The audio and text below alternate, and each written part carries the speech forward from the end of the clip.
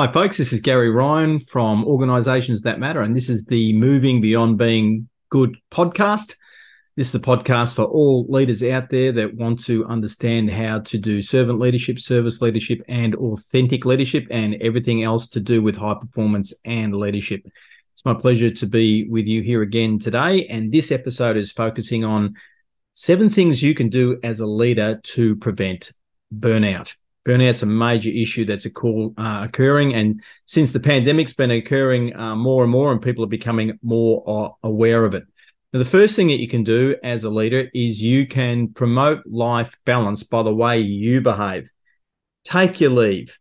Be aware of when you're sending your emails and communicating with staff. Use the tools available to you through your email tool to manage the time that you're sending emails. So it might work for you to work late at night or really early in the morning, but that might not work for the folk that you've got in the team that you're leading. And as such, if they get an email that shows that you sent it at 5:30 a.m., that might suggest to them that they need to be up at 5:30 a.m. as well, even though that's not the message you're trying to send.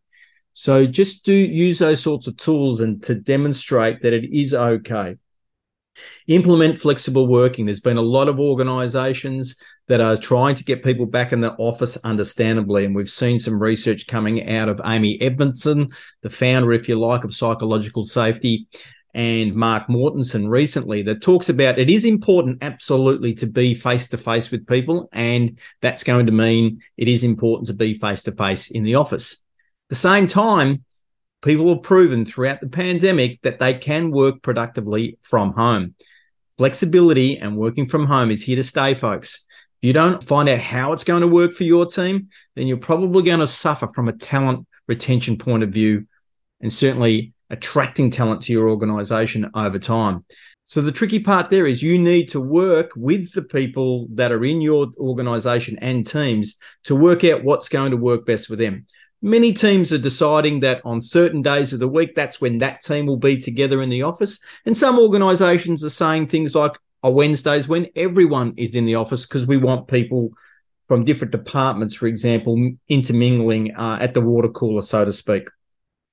But implement flexible working, make it available because people have proven they can do it, and they know that they proved it, that they can do it. It's only going to work against you if you don't find the way to make that work.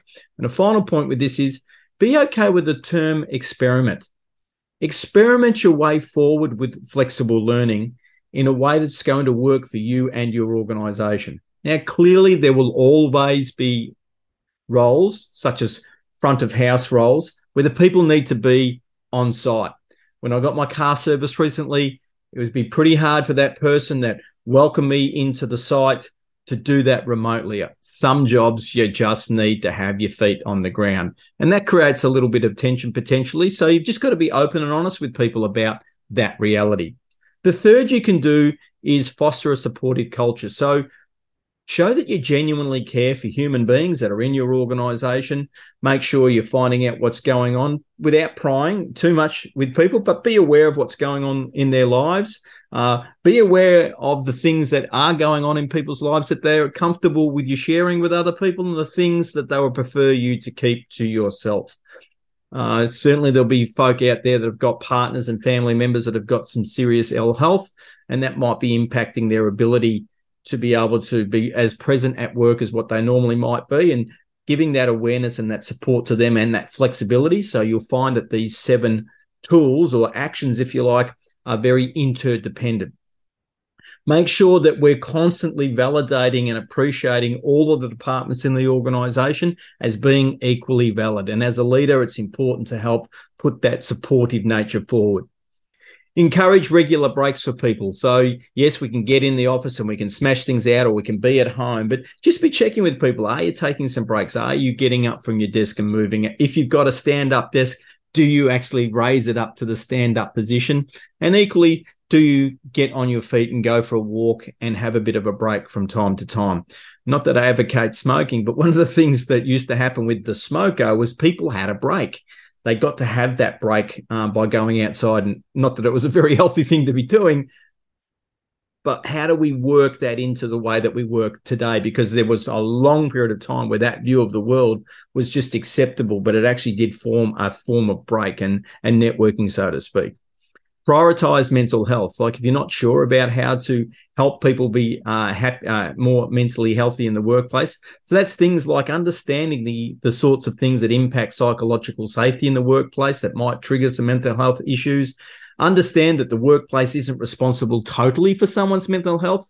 The brutal reality is the workplace does contribute a lot to people's mental health. When we say mental health, you can be mentally healthy, by the way. So what about focusing on the proactive side of mental health? What are the sorts of things we can do to help raise people's well-being, help improve their mental health so they're more mentally healthy to be able to deal with the realities of life that come along?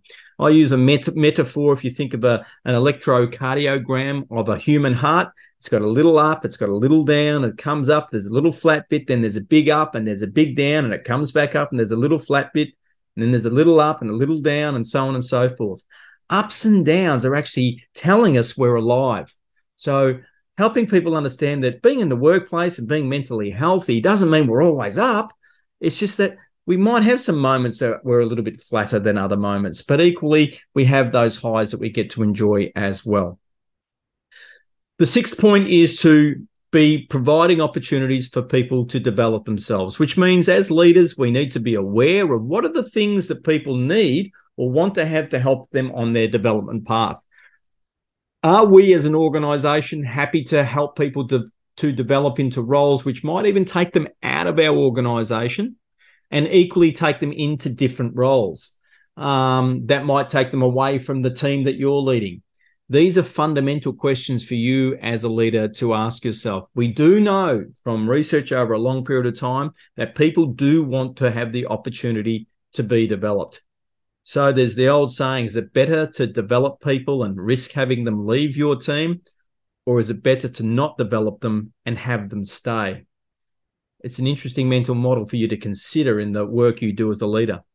And then finally, number seven is to recognize and reward effort. So the recognize piece can be as simple as just saying thank you. It's amazing how powerful saying thank you that can be. And if someone has done something extra and specific, be specific with your thank you. And to be honest, you don't even have to do that if they've done that extra and specific, extra and special. You might want to thank them just specifically for what they've done anyway.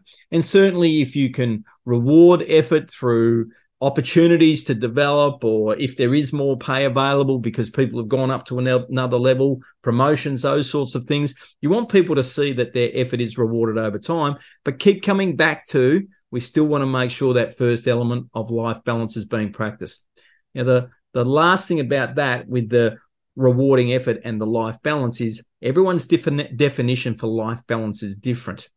Have you as an organization done anything to help people to be aware of what life balance might mean for them? There's an awesome company called the Lippert Industries out of the USA, led by the amazing Jason Lippert.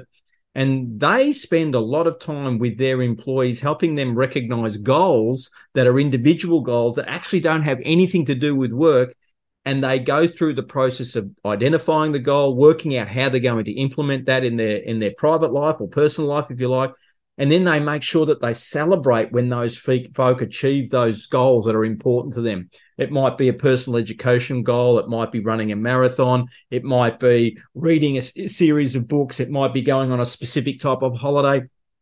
Whatever it is, because they're a whole person as part of their life, and with recognizing rewarding effort, as an organization, they actually recognize and reward the effort of the things that people are doing outside of the workplace to be mentally healthy, physically healthy, and happy human beings contributing in a really positive way to our society.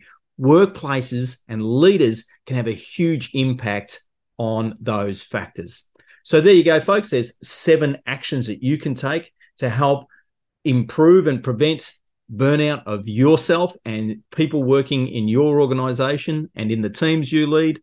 Once again, I'm Gary Ryan from Organizations That Matter. This is the Moving Beyond Being Good podcast, and I look forward to working with you next time.